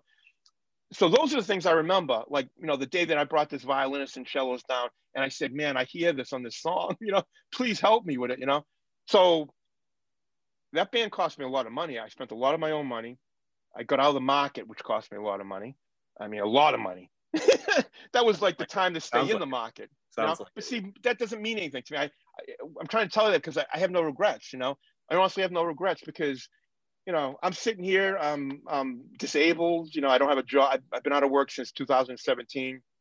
You know, I never, you know, I'm not going to say I don't need a car and I don't need a roof over my head, because I do, and I need the tools to make music or make art or whatever, you know. So I'm not going to sit here in the line and say I don't need money, but I'm going to say that money doesn't drive me, you know. That's not my goal. It's never been my goal. It's not my focus, you know. So I don't regret Gage, you know. No one knows Gage, okay? Like, you know it. Like I said, that review's great, but very people understand Gage, and people that know me from SSD, it's probably not going to be a connection, because they would have to be song people, you know. Like I think a person's like who like is a song, I can just say is like really into songs, you know, like by themselves, the song, I think they would get Gage, you know. But if you're not into songs, and you're probably not going to get it. But anyways, a long thing. Very proud of both bands, and they're both, the journeys of both bands and what we put out were like the rewards, you know. Sure. You know, you brought up something just before, and it was a question I had, and it's probably a little hard, but yep. You know, you've dealt with some severe medical issues. Basically, you're basically handicapped from this GE job, and you know, you're the straight edge guy who had to go on opiates and get a yep. medical marijuana license. So talk about this whole dark, twisted path you've endured. And also, I can't help but get away from the fact that thinking about that you gave up the music dream for the security and you almost died from it. So yeah, well, I got to tell you one thing, because you mentioned, like, I'm just trying to, like, the one thing I thought through my whole life is that if you live the right way and you do good for other people, that in the end you don't have anything to worry about. You know, like that was my, you know, I always thought that if you do things, you don't really have to worry about, like, things will take care of themselves. Okay. So I did think that. Okay. So I did put my body in a lot of bad positions, and I didn't, you know, certainly didn't protect my body. Okay. That, you know, that's just, you know, I'm talking in several areas. I mean, I used to do these sand ingestion tests, you know. I never used to wear a mask, you know. We're blowing silica all over the place. I'm sitting there, you know, developing these tests to evaluate how much sand goes through an engine, you know, like in the desert. And so, like, you know, I really have a sense of loyalty to these company, you know, like to this company, that I was going to do everything it took to give them the data they needed, and sometimes even put my health at risk, you know. And you know, it's not right. I've learned, you know, since that, certainly that flawed way of thinking, because they don't give a shit about you, you know. In the end, they don't give a fuck about you. So, you know, I don't get a do-over, unfortunately. So going back, I can tell you, I look at my life in segments. Okay, 20-year segments happen to just be first 20 years. Okay, just got me up to the point of SSD. That middle you know, that middle leg of the next 20 years, and into the we're like SSD into Gage, actually. Okay, and some work involved in that. Then the last 20 years has been this back problem. So this back problem started me like around 2000. So it's been about 20 years. Okay, and I don't know how it's really happened. Nothing sticks out at me. I just know one day my right leg started going numb, and I couldn't walk, you know. And from there, you know, you open your, you know, open my whole world up to the medical system in this country, and doctors, and trusting people, and, you know, trusting hospitals. And, you know, so first time I faced this kind of pain. So I never took a painkiller in my life at this point, right? Even when I had my wisdom teeth out, I remember during SSD, grueling pain, and I never took a painkiller because I was tougher than that, you know. So this back thing came on to me. I never felt anything like this, never felt any pain like this, but it was like shooting down my entire leg, you know. Changed my life. I had it for like a year. I did invest, you know, do my own research on surgeries and stuff, trusting people, saw multiple surgeons. Ultimately, couldn't take the pain any longer. I started taking like Percocet, you know, because I took Percocet, Flexerol, and Soma or something, you know, anything to kind of manage the situation. Didn't get too much into the straight edge thing at this point. Just thinking like, I was thinking more like I got to work, you know, because I'm, you know, this last 20 years is an important period because I won't have a pension if I don't really work, you know. So, you know, I remember along the way people saying, you should just, you know, go on disability. Like, why the fuck do I want to go on disability, man? Especially because I got to tell you, when I used to go to work every day, I can say this with complete and utter honesty, I enjoyed every minute of the day that I went to work. I loved going to work every day because I didn't like going to their work and, like, you know, go into their structure. I went to work every day, my job, my structure, my place, you know. Very rarely did I have to interact with those people. And when I did, we battled, you know, we butted heads or whatever, you know. But I had a whole different approach. I made my job enjoyable. They tried to take me down so many times you wouldn't believe it. And that's when it got ugly, you know, made me really upset because I was so loyal to them, you know. And yet these people were trying to take me down. Like, I'm telling you, unbelievable stories. I could spend a whole podcast on what they tried to do to me, okay? And all of it was like complete bullshit. These fake fucking phony people. I mean, I almost, you know, this is like, I shouldn't go up. Nah, let's skip that story, but I almost had good workplace violence because this guy literally made this. I gotta tell a story. Fuck it, I gotta tell a story. You can cut it out later. But I'm really into my engineering career, and we had this test. It was for this CF-34, which is an engine for a Bombardier plane. Okay, and I'm this compressor that the engineers designed. We're testing it, and the engine is performing terrible. Compressor's performing terrible. Well, this guy comes over. He used to come over with his little notepad every day, you know, come down, see how things are going. Well, come to find out, he's going back to meetings saying that I was fucking up the test, okay? Blaming me. So I was so blown away by this, that this guy would be going back to meetings, pointing the finger at me. I was like, so I learned this important lesson. There are people in life that make themselves look good by putting you down, okay? And I learned, that was a big thing right there. So I was like 91. I'm like, man, this is a whole new level of phoniness. They're actually going to make themselves look like by putting you down. So I went after this guy. I mean, I went after this guy. I was in front of his office. I don't know what would have happened, okay? But some human resources person took me out and drove me outside the plant or whatever. Now, this is many years later, you know, workplace violence is a much bigger thing. We hadn't any formal plans back then. And I would have got fired if that happened, you know, 10 years later or 5 years later. But it's an important story because there's sharks out there, man. And if you're not aware of it, if you're naive and you go through life thinking that everything's going to work out good, if you think positive about everything will turn out okay, that's not the story, man, because that's not life. It's not real, you know? And that's the best way I can say it, that I had a choice to make, which was, you know, to work, to continue my career, to continue to do what I'm doing. And I took these medicines, okay? I think in many ways, I was the poster child for OxyContin. I mean, I hit it right at the right time, okay? And I was on a lot of it, okay? I was on 240 milligrams a day, you know, high doses. I've been on as much as 700 milligrams of oxycodone a day. I've been on lot of medicine, okay? I have an extremely high tolerance, okay? And the other thing is I don't get like naughty on medicine. I kind of plow through pain, you know? But eventually all medicine stopped working. So the medicine thing isn't the long-term solution. I was looking for someone to help me. I just was trying to buy time, keep on working, trying to buy time. I've ended up having 5 or 6 operations, multiple fusions. I've got a real long fusion from T6 all the way to my lumbar. And, it's I won't lie, it's challenging, it's like the last 20 years have been a waste, in many sense. I worked, most of it, but I probably was performing at 70% of my potential, which isn't bad. Better 70% is way better than most people. But wasn't my tops. And I did look, the only thing about the relation of straight edge, I used to think that it's funny. I just think it's funny that the guy who was like pumping straight edge is now the guy who's the poster child for rock. I would like to even make that poster. It would be funny to me, because it's ironic. It's life, there's no certainty in life, so you can, when you're 20, you can say yada, yada, yada, yada, but you don't know in those other phases in life what life's going to throw at you. I mean, at 20, and I'm going to make a statement here. I believe in straight edge today more than I ever believed in it. Okay. I believe in it. If even possible, I believe in it more than when I was 20. Okay.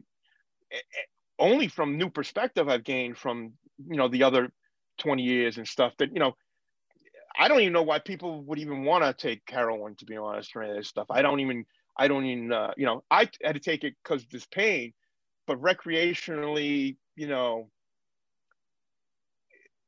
I don't know why someone would want to put them through all that, because it's not easy living, for the little,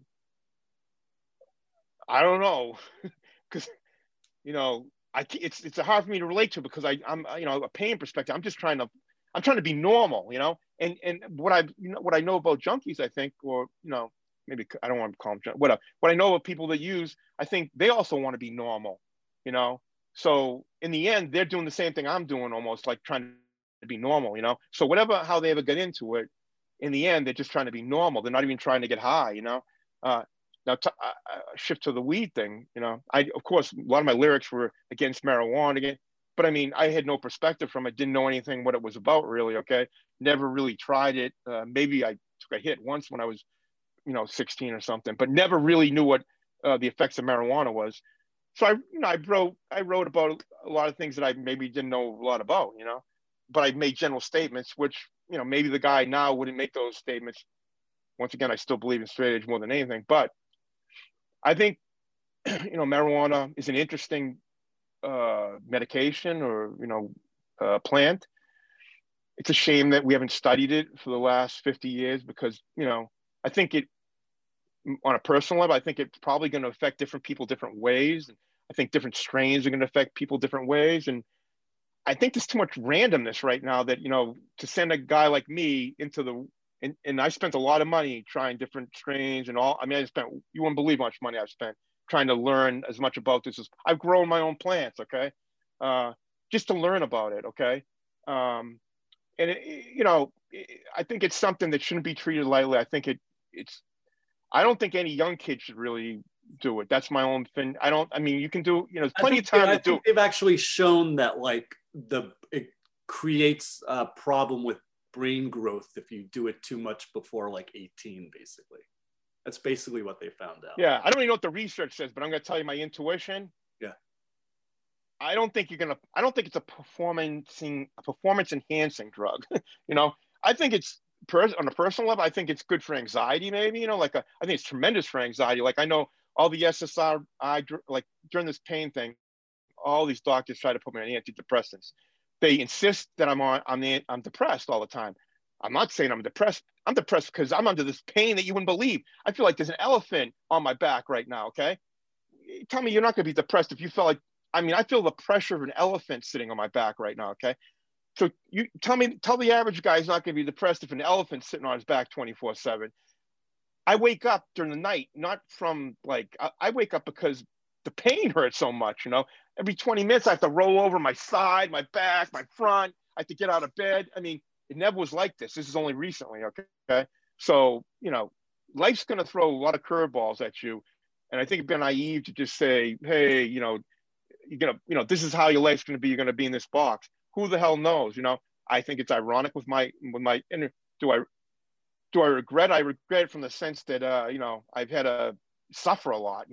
Do I regret the empathy, the understanding, the compassion that I've learned over the last 20 years? Absolutely not.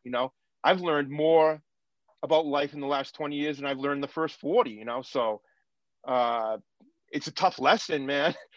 I don't think anyone would pay the dues that I've learned, but I've learned a lot. I've learned a lot about myself that I never knew, and I've learned a lot about straight edge, about drugs, about mental illness, about depression, anxiety. I mean, I remember I used to, I wasn't open-minded to all these ailments when I was younger. Like people would tell me about anxiety or panic attacks, and I'd be like, I don't know what you're talking about. I didn't think they existed. I was like a denier. And no, I was wrong. I was wrong, and so that's perspective that the 40-year-old guy didn't know when he was 20. That and I've taken even a step further. That I can straight edge was a choice, and believe me, it's an important choice. I think that choice needs to be there, but I would never judge someone, because I didn't, I'm not in their shoes. I don't know what they're going through. Who am I to say you can't, whatever you got, they got, I just want the choices to be there for them to make, see, I didn't think there was a choice there for me. Okay. So that's, I'm not judgmental on people, what they got to do. I do think it's funny that now you look back, it almost seems like everyone's path ends up that way to so many levels. People are getting there different ways. So you can get there the way where you end up going to 12-step programs, which I might even the fact that those people can be that like spend like 24 years using and all of a sudden one day stop. I have a lot of respect to those people, because I don't think that's easy to do. I don't even know what flipped the switch in their brain after all those years to say that, because, I don't know, I know personally, like, every drug has its own little thing, and, but, everyone's gotta figure it out. I go on TikTok. I mean, if you ever go on TikTok, everyone on there is like an ex-heroin addict. So, you hear the stories, the sad stories. A lot of them are, stories, these people have come back from it, those are great stories, but it's a tough lesson to learn getting there. Sure is. I guess I don't have the answer, but so I want to definitively on the marijuana thing. I currently still use marijuana, right now.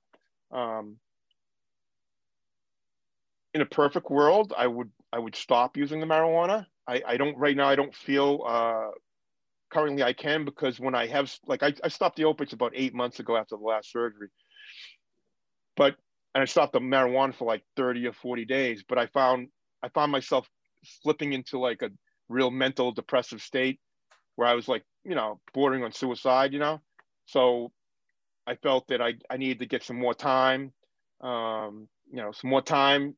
And so I elected to stay on the marijuana for a little bit longer. I think it brings a whole new set of marijuana brings a whole new set of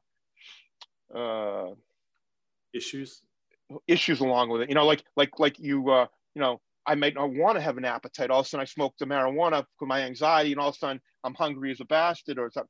Or some people smoke it and they get paranoid, I hear. Yeah. So what I'm saying, that there's the differences. It's a powerful drug, don't get me wrong.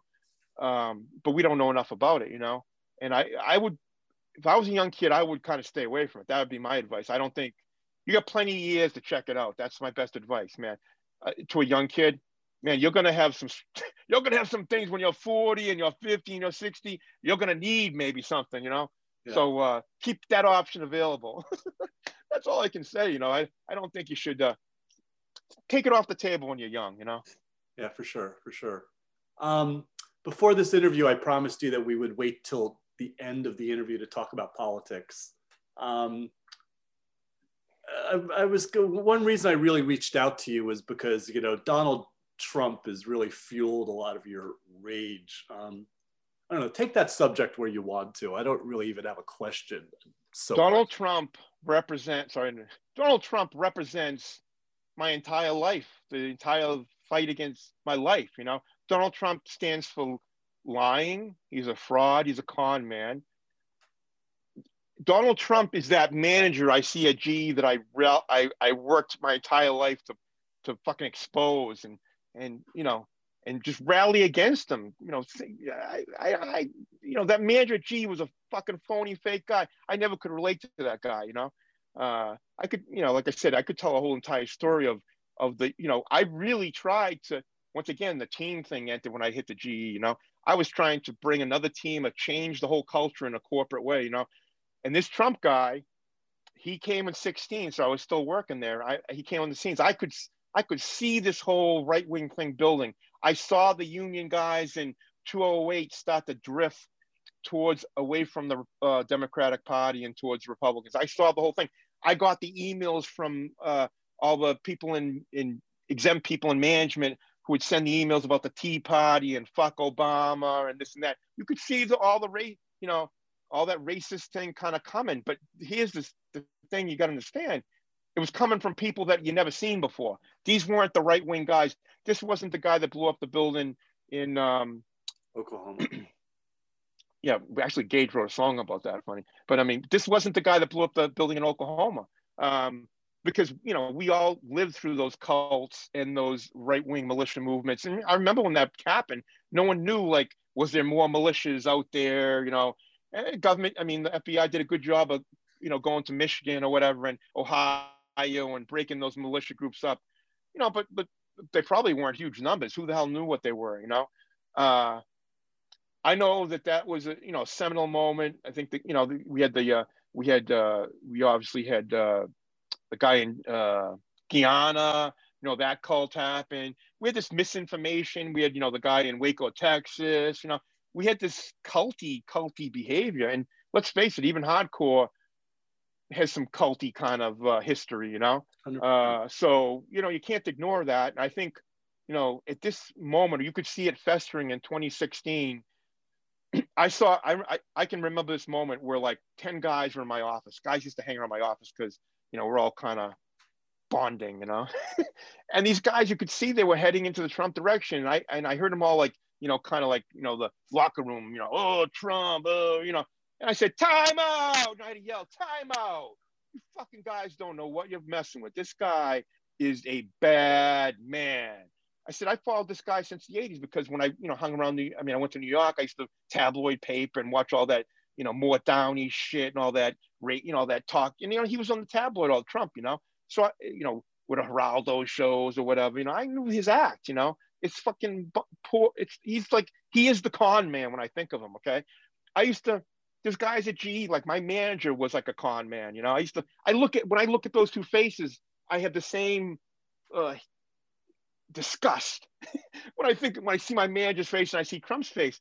And so I'm warning all my friends. At the same time, I see my friends, you know, people unaware of it. I see them, they're all started to buy weapons, you know, guys that never would have a weapon started buying guns. You could see it all happening, you know, this, the real, you know, just negative talk, racist talk, bullshit. You could see, and these are union guys. Union guys would always vote Democrat. So you could see the change. I mean, if the Republican Party saw it coming, but I saw it coming, you know. I saw this transformation appealing to these people, you know. I mean, I saw things coming that shocked me because I knew these are things I saw in 1980 with bands like Screwdriver and, you know, white nationalist kind of things, the KKK. I mean, you know, SSD kind of rallied against that stuff at times. You know, we saw if those guys came to Boston, we went after them. You know, I was seeing it now at my company. You know, I could see the festering of it, and I was like, this isn't gonna good. So, anyways, he won. You know, I was shocked, and I said, well, okay, it's gonna be entertaining another 4 years. And I said, you know, at least I'll have something to think about or do. You know, so you know, only thing I was just trying to. I don't want to tell people anything, okay? That's not my thing, okay? I don't tell people. I just want to, if people can't, you know, I'm not sure if everyone thinks like basically I don't even like I don't like Google stuff and try to, I just like think things out, okay? I'll just walk you through an exercise because it might not be. Let's talk about vaccine and vaccines, okay? Here's how I think about vaccines, okay? Historically, we've had these viruses over the years, thousands of, what mankind been around, Egyptians 4,000 years ago, something like that. These viruses have come up historically, through cycles and periods of years. This isn't something new, okay? I think vaccines might go back to the, 10th century or whatever, Chinese people trying to figure out how to, because these plagues would wipe out, 500 million people or something, so this isn't something new. So this is how I think of things. I'm like, so they weren't technically there as proficient as we are, but they were still trying to solve problems, cure disease, right? Cure pestilence, make sure your crops can grow, okay? This is all science and technology, man. So, so the evolution of advancements in science, we've got vaccines now. We've got like, three vaccines about to be on the market, maybe as many as 5 or 6, right? So when I think of this, I just look at the numbers. There's 6 vaccines. There's 15,000 people work at the CDC, 15,000 people work at the FDA. There's every government has their own infectious disease experts. Okay, if someone's not screaming that, hey, you're gonna die, your arm's gonna fall off right now, I gotta guess that numbers say it's pretty odd that all these people are colluding against the people, they're all colluding. It just doesn't make sense to me, you know what I'm saying? So I don't get into like the real specifics. I'm just saying the numbers don't make sense. We could not have 15,000 FDA and 15,000 CD, all, saying, okay, let's go with it. And these peer-reviewed science, doctors throughout the country. It just doesn't make sense. Now, is there someone who's probably waving a red flag? Yes, I believe in the 20% rule, okay?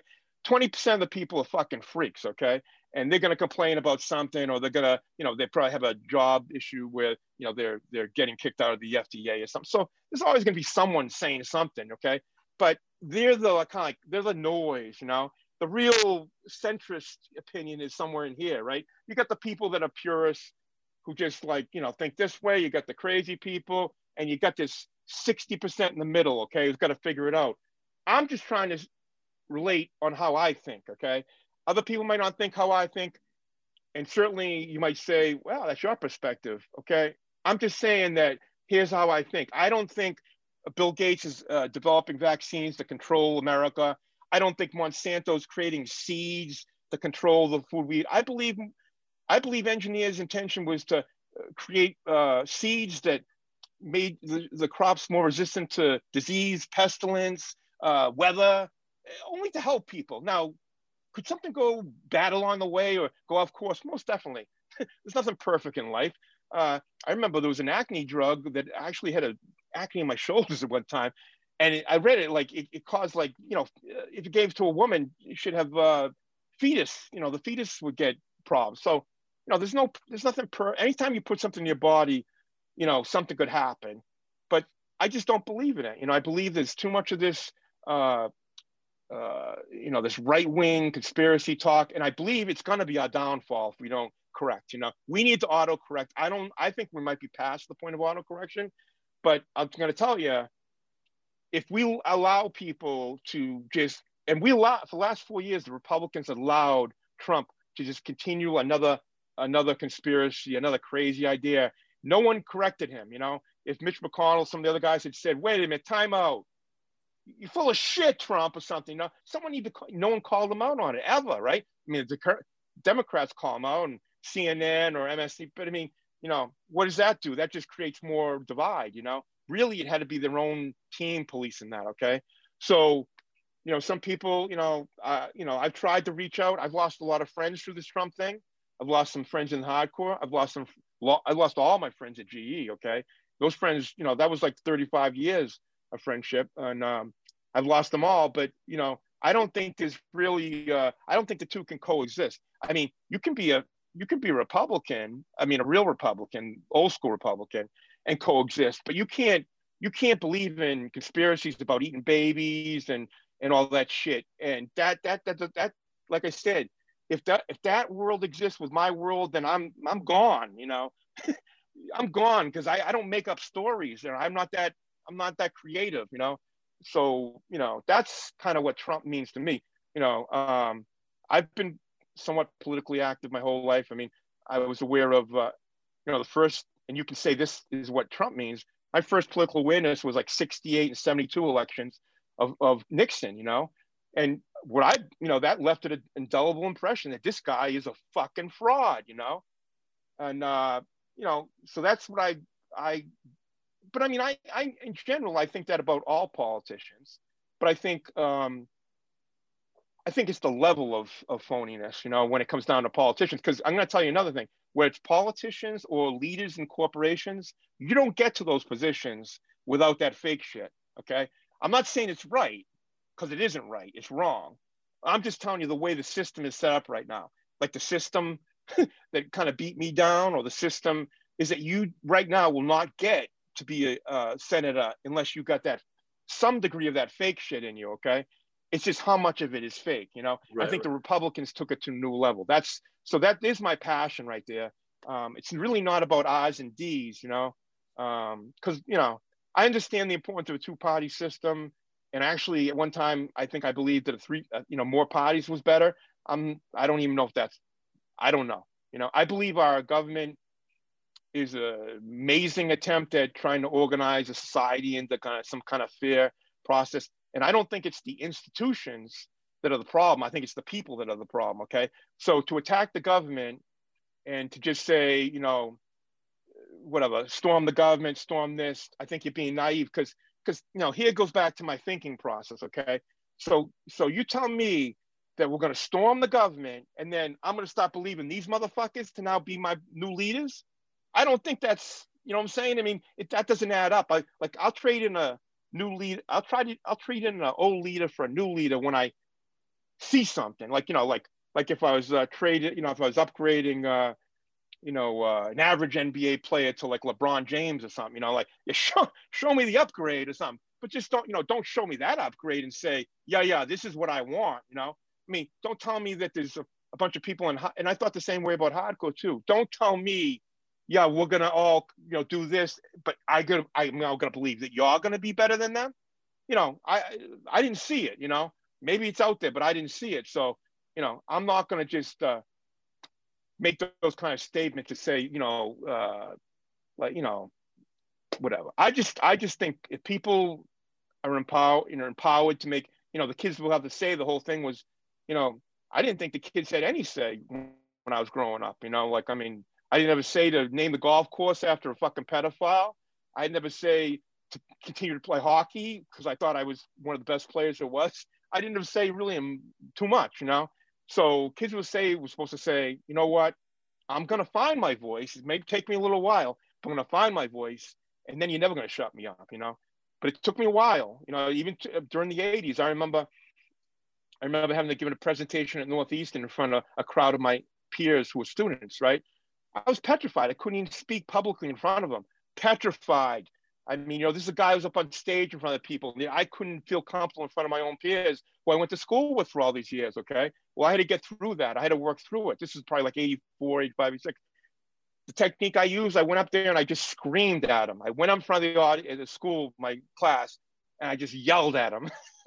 It allowed me to get through it, you know. But it was, you know, but I think things like that allowed me to be a little bit more self-confident. You know, when I showed up at GE and I had all these people these sharks trying to eat me up, you know, and the idealist guy who was doing all these crazy things, you know, I wasn't going to let them eat me up. So that's all I can say what Trump really is. He's the worst. You know, he's the worst there is. Well, he's the best at what he is, but he's the worst. He's the worst, you know. And I've also said this, that I'm not even mad at Trump. I'm not even like, I hate, no, I don't say, I really don't like the guy, but I'm more upset about all my friends and all the people right now that's still hanging on to him. That's the real scary thing. The scary thing isn't about Trump. It's about the people that can't see the truth, you know, because right, to some of us it's so obvious, you know. Yeah, you know, there was an article in the New York Times a couple days ago where they talked about where a reporter went through the social media of people who were highly radicalized right wing now, Yep. and looked at their email, looked at their social media from 3 years ago, and it wasn't close to that. Really? It So they was become like they had just radicalized, been right? so radicalized by all this stuff that's been going on. Right. I think the woman who died at at Congress was one of those. So I guess you know, you said my you said that thing about radicalization. It's important because I saw that radicalization with women at my office. Okay, buying guns, getting into this whole thing. You know, Fox News has a big role in that. Absolutely, I monitor Fox News. Okay, and you know their gotcha TV.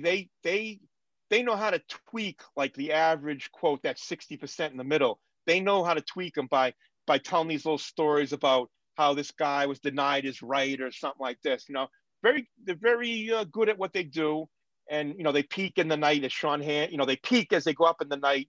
You know, they get more radical, more kind of crazy, and you know, you've got to say it's a form of mind control in many ways because it's really well done. You know, I think the other news outlets have an agenda. Obviously, I don't think it's quite as nefarious as Fox News. You know, but you know, so I you know, and of course we got the First Amendment staring at all this stuff, okay? And I'm not sure the First Amendment, I'm a big believer in the First Amendment. Freedom of press, I think, is a very important thing. You can never take away freedom of press.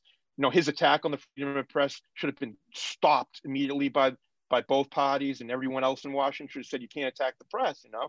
I mean, if the press is biased, whatever, you know, it's biased because it's Fox News. If it wasn't Fox News, it wouldn't be biased probably, you know? I just feel that people need to stand up and speak out, you know, ultimately about this whole situation. And I think people in hardcore have been far too quiet about this. I think, you know, when people say, hey, I don't want to get political, you know, it could be the code word that they don't want to say who they like, you know? I don't know. I think they should be a little bit more clear, you know? Like I said, we could keep this going for hours, but for brevity's sake, I kind of want to close it with one final, well, I have something to ask after that, but yeah, I just kind of want to go into, you know, there was Nostradamus, and now there's Nostra Almos. Yes. So what does Nostra Almos think of the future of music and live performance, especially in this era? Yeah, Nostradamus thinks that, you know, might be a changing time right now, you know, because I think a lot of it depends on how well we come back from this this virus thing, right? I mean, from the beginning of this, when this virus thing happened, I was pretty on it pretty quick that I knew that this was going to change our lives. Just once again, thinking through it, thinking how these Asian countries were always wearing masks and always worried about viruses and how we never felt that here. I just said, man, the hens, what is it? The hens have come home, the roost or something. You know what I mean? I could just see it. You could see the world was changing in a significant way in 20, you know, with the, and you know, I think Trump had a layup. I mean, he could have, this would have been the easiest thing as a president, just let the science kind of dictate everything. And then what happened, you couldn't blame him for anything. Well, he fucked that up. You know, only one guy could fuck that up. He fucked it up. Because I think that would have helped him get through into the elections. You know, he fucked it up. Only he could fuck it up. So I think, you know, live music, I don't know, you know, I guess these young kids think differently. Maybe they want to get into a sweaty club like that, breathing on each people because they think they're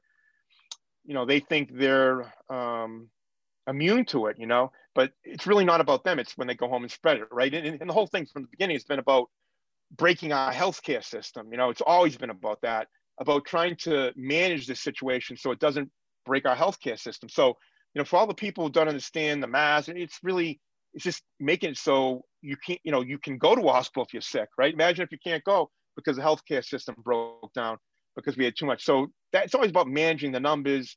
You know, I mean, I remember when the deaths were like 60,000. I remember seeing Trump going up there saying, "Oh, it looks like we're going to top out around 60,000." You know, I remember because I was when the numbers. You know, there was a 2 million number, and that was if we didn't do nothing. And you can see how it can get to that because we're almost at 500,000 right now, right?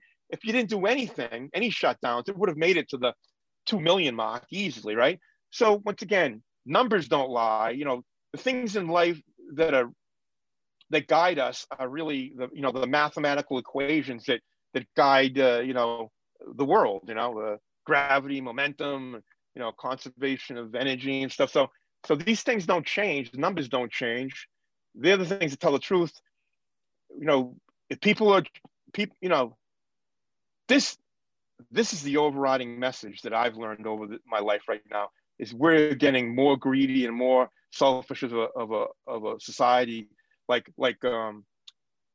whole last segment of my life, the 2000s.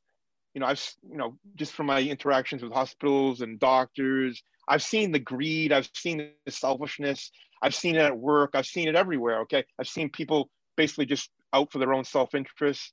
So I've seen it grow and grow and grow and grow. And ultimately, I think that's how it will end. We're going to eat each other, and So Nostradamus has been predicting these kind of things. I mean, the good thing about making predictions is people can change the outcome of the future, right, by taking action. So whatever. I'm not trying to scare people, whatever. And also, I'm kind of laughing at it because I also think making predictions like Nostradamus did, you can kind of know where to hit on, right? I mean, there's like certain tendencies that you gain over historical perspective, right? I'm sure Nostradamus had the advantage of probably learning about some things, events that led up to his predictions, and projected forward that, society and future generations would have to deal with these same kind of things, right? These same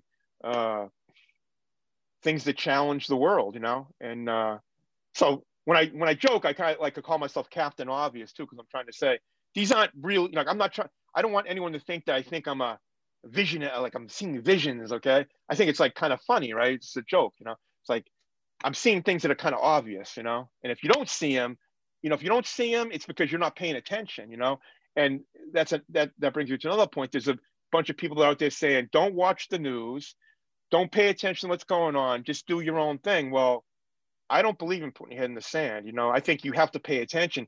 I'm not saying you have to. I'm saying you have to reject. You can't just like, oh, I'm going to follow Rand Paul now. I'm going to follow Marco Rubio. No, believe in your own ideas. Okay, you can listen to these people, but you don't follow Marco Rubio. Follow Ted Cruz. You'd be dead if you follow those guys. I mean, the point is, you got to listen. You got to look at these people, and you got to understand who they are. They're people, right? They're only people, and people are not. We're not doing well right now. People, we're heading in the wrong direction. As a society, and it's really it's all over the place. You got you even get the You got some. I mean, I don't want. I'm not. There's some people on the left side that don't even understand the word compromise. It's like their way or the highway. That's not how life works. You can't have everything you want. Life is about compromise. Life is about understanding everyone's perspective. There's people on the left that want to just like, fuck it, we've been waiting too long, it's time to take it. So like, I'm all for change, but let's do it. Let's evolve. Let's evolve to a better society, a better, I believe the Constitution is a great framework, but let's that document should evolve a little bit. No one, and I don't think the framers thought that they were going to accurately predict what the future held. Okay, they did a hell of a job laying this out for us. Okay, but to hear these constitutionalists say, "Oh, you can't touch this," it's like it doesn't make any sense. Why would you say a document that old is perfect? You can't touch it. Just doesn't make any sense. So we need people, logical people, to start speaking up and thinking logically. We can't be guided all by religion and these fundamental religious ideas or fundamental nationalist ideas, or the Constitution can't be touched. It just doesn't make any sense. So. I do something called a lightning round. I'll ask you about a band or a person, and just say the first sentence or two that comes up. So Black Flag. Blunt force in your face. That's what I think of Black Flag. Bad Brains. Greatest band of all time, but biggest disappointment of all time. The greatest band of all time, but You know, I gotta make that clear. The greatest band, not hardcore band, the greatest band of all time, but also the biggest disappointment of all time. Well put. Well put. DOA. Again? DOA. DOA? Yeah. DOA, like Chaos, I guess. I just thought of DOA being like the soundtrack of chaos for me. You know, like I just think of just full on chaos, you know? Like no, you know, just like full on chaos. Because I don't know, the DOA shows in Boston were somewhat of the more chaotic ones. I'm not sure. I got to hope that it was the music that made it that. I believe that. I can't go back in time. But that's what they struck me. I'm a very important band, you know. And I was friends with those guys. They stayed at a house a few times or something like that. But you know, definitely foundation band. They Hardcore 81. That album is like the, you know, kind of like blueprint, right? The concept. Minor Threat. Minor Threat, I'd put them in top 5 hardcore bands of all time. Greatest band to play on a bill with, you know, like to be part of a bill with, was them.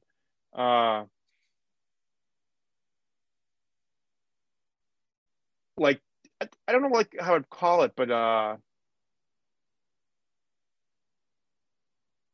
I'd say maybe the most important band in the world. Oh, I wouldn't say the greatest, but I'd say the most important band in the world. Circle Jerks. Circle Jerks were like,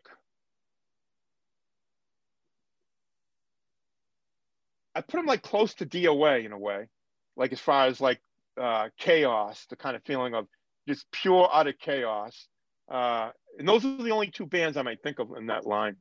But I think they were like, I thought they were like professional, like really professionally, for the amount of chaos, I thought they were real pros at it. If that means anything, you know? Yeah, that was an incredible live band, right? Incredible live band, like, you know, like, yeah, top 5, definitely, you know? Yeah. TSOL. TSOL, like I wrote about TSOL in that choice, the thing I wrote in my rules. I thought TSOL was a very great band, very interesting band, because they were different, you know? They weren't like everyone, they had their own unique flavor to the mix, you know? And you know, I think that by itself brought some controversy with them.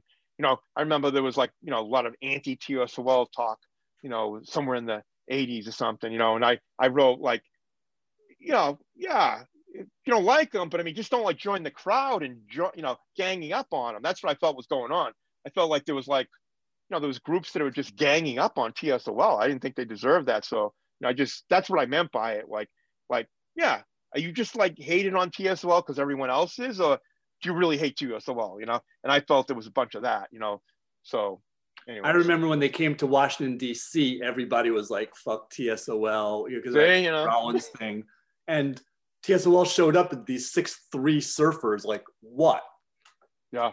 What? To bring it, you know? And that was the end of the conflict. Tell you, it's funny. So when they played in Boston at Streets, okay, we played with them the show. So I remember going downstage. I think we were on the bill. If we weren't on the bill, we were backstage with them. And I remember downstairs, you know, I heard about TSOL. You know, at the time, I'm like, okay, well, I was gonna say, like, are these guys gonna fucking, you know, when I go downstairs, they're gonna fuck around with me. We're gonna have a, you know, I don't know what's gonna happen, you know. But I remember saying it. These are big guys, you know.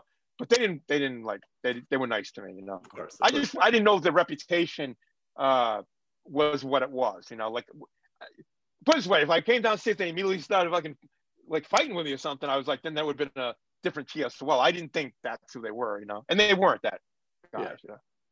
What an incredibly intense band. I actually had the pleasure of seeing them in the West Coast. And they were a totally different sensation on the West Coast than the East Coast. And it was a big deal. It was a big deal. And it was really scary and violent. And yeah, they had a scary crowd, right, back then on the West Coast. Oh my God. The HB or whatever. Yep. Another name on this list was John Joseph. John Joseph. Oh, interesting you brought him up. I first met John Joseph when I saw the Bad Brains at that 171 show. He told me about he's part of the DC crew. And then I think I met him again a month later at Black Flag played Irving Plaza. Henry came down. This is the show that really left that impression. I had not met Ian at the time. I think we've talked on the phone a bunch of times, but I met Henry, and the impression they gave me, there was 10 or 20 guys there, okay? I thought they were all from DC.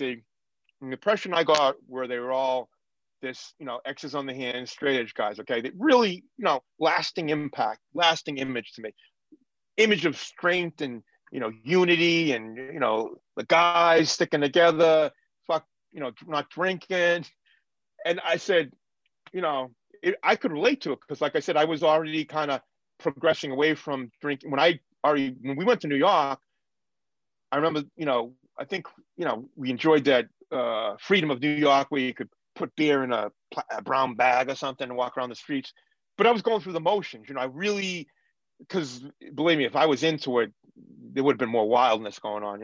I was kind of like just kind of going through the motions, like, because I was with this new set of guys. I mean, this is all the SSD guys and the Boston Crew guys, and I didn't feel the same energy that I had a drink with them guys and stuff, So, but anyways, that impression of me and Henry left a strong impression with me, and I said, I'm just gonna live my life a different way. I'm just gonna like not even go there. Like rather than go through the motions, I'm just gonna not go there. So those were important times. But John, I think, misrepresented himself to me. Okay, I thought he was part of that whole thing, and he wasn't, because then later on, I find out years later, he had a lot of issues with drugs and stuff, and I think it's a great story, the fact that he, overcame all those struggles that he had and things like that, and then goes on to do his Ironman and all those things. I mean, all those things, I admire those things in him.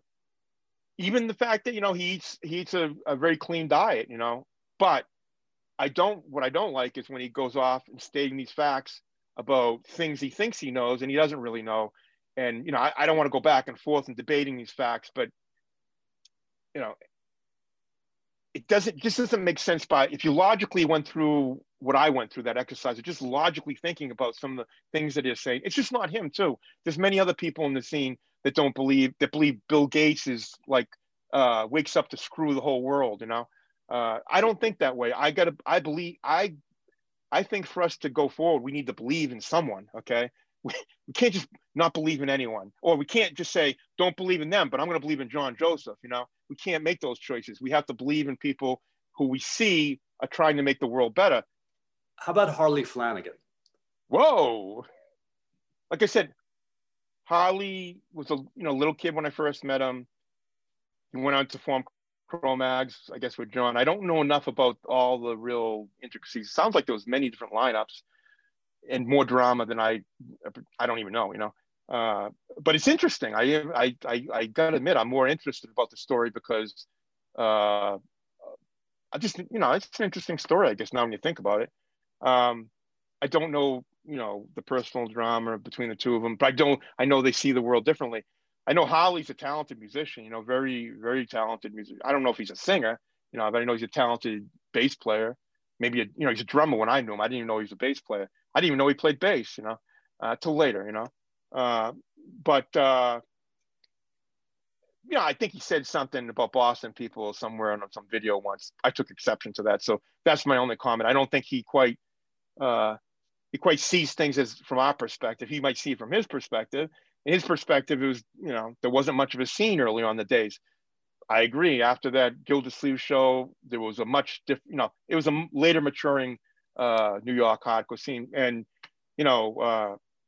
certainly they've left their mark. It's undeniable, right? All these bands that have kind of, the different evolutions of bands and stuff, it's undeniable. New York hardcore has left a huge mark, right? Maybe bigger than Boston. I don't know. How about Springer? Springer. So Springer, I'm not gonna put Springer in the same category as G.G. Allen, but let's say there's some commonality there. But it's just not the guy. Like, he's a great front man, but we just, we're different kind of guys, like I don't want to get into it, but like he he would be the guy that goes into a store. He's a taker, not a giver. You know, let's put it that way. I'm a giver, okay? I'm not a taker, and that's the way I look at things.